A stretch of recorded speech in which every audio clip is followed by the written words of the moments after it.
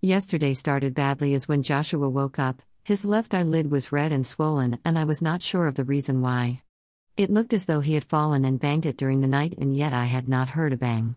In true Joshua style, he was not bothered by his injury and he bravely soldiered on. Other than bumping into a few more things than usual, so his peripheral vision was impacted, he did not appear to have any ill effects. Joshua's sore eye. But from the moment he woke up, until when he went to bed, he was much more vocal than usual, babbling away continuously.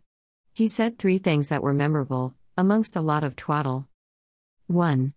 Joshua passed wind, which he always finds hilarious, but his reaction was a full sentence.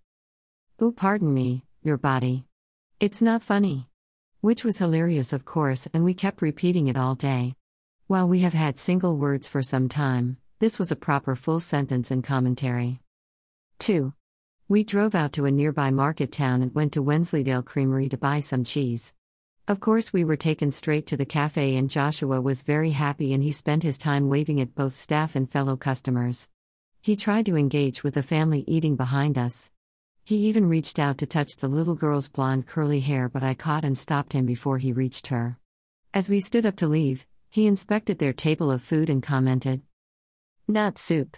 Sandwich," correctly identifying their lunch, which he has never done before. 3.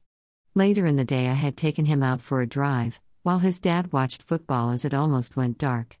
We found ourselves at an ice cream parlor, just before it shut, where I had a pot of tea, and I discovered that Joshua likes Millionaire's shortbread. I took a photograph of him sitting on the settee eating his crisps, and I showed it to him, asking him what it was. Joshua's mirror. A mirror, he replied after some thought, which is a clever answer, I think. Often when Joshua is extra vocal, it precedes seizure activity, as though his brain goes into overdrive, but thankfully there did not seem to be a downside to his loquacity. He was simply happy and wanted to express himself. I always love to hear his voice, but these comments yesterday were extra special.